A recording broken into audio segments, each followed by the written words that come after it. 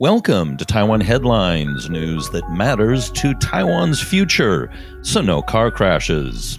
I'm your host, Donovan Smith. The second stage signature drive against DPP Kaohsiung City Councilor Gao Minlin has come up short after many signatures were disqualified. The organizers have a little over a week to get nearly 5,500 qualified signatures to successfully launch a recall. Judicial investigators have questioned a Taipei City Councilor of the New Party and a new Taipei City Councilor of the KMT on allegations of embezzling public funds allocated to pay for their office assistants' salaries. Yes, you heard that right. The deeply pro-China New Party still has elected politicians, 3 in total. Now, 1 may be in trouble. In the 1990s, the party was a significant player, but has since slid into obscurity as the party grew increasingly close to the Chinese Communist Party line. The cabinet has announced it will accept an agreed reduction of the government's proposed 2021 budget by 25.5 billion NT, or around 910 million US dollars, after the ruling and opposition parties in the legislature reached a consensus during their ongoing negotiations. The cuts account for around 1.18% of the total 2.1615 trillion in planned expenditures. Normally, legislatures and city councils here in Taiwan will reduce the average proposed budget from the executive by around less than 1% to 2%. The Ministry of Economic Affairs has deployed 159 emergency wells and created an emergency desalination plant to tackle a looming water shortage.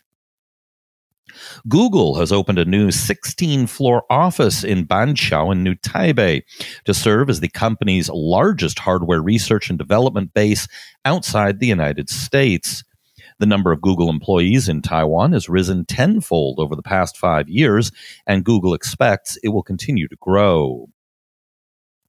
4 major contract chip makers in Taiwan have agreed to assign capacity to manufacture chips for car use in a bid to alleviate a global shortage of automotive chips.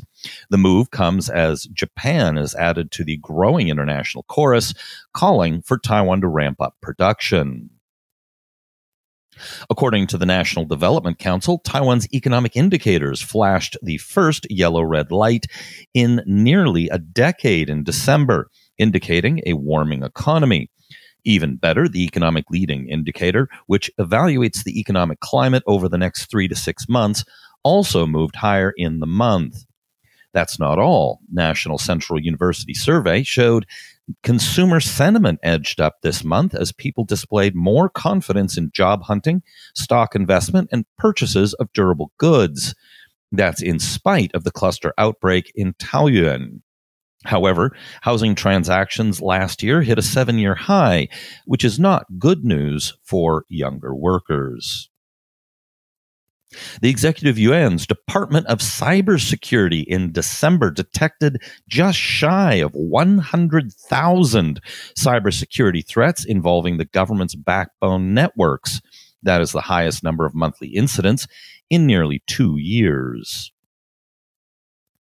The Navy has revealed to the public for the first time the locally built M109 Special Operations speedboat that will be used by the military to defend harbors and counter terrorists, pirates, and hijackers at sea.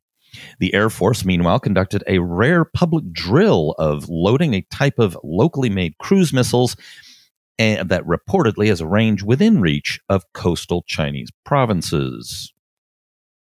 Beijing has recently been escalating their belligerence in their tone and their overt threats in their pronouncements on Taiwan.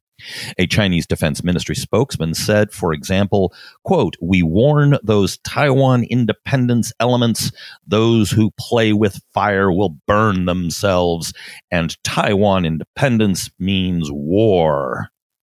A Taiwan Affairs Office spokesperson said, in order to effectively handle interference from foreign forces and secessionist activities made by a few Taiwan secessionists, we will not promise to abandon the use of force, and we will reserve the right to take all measures.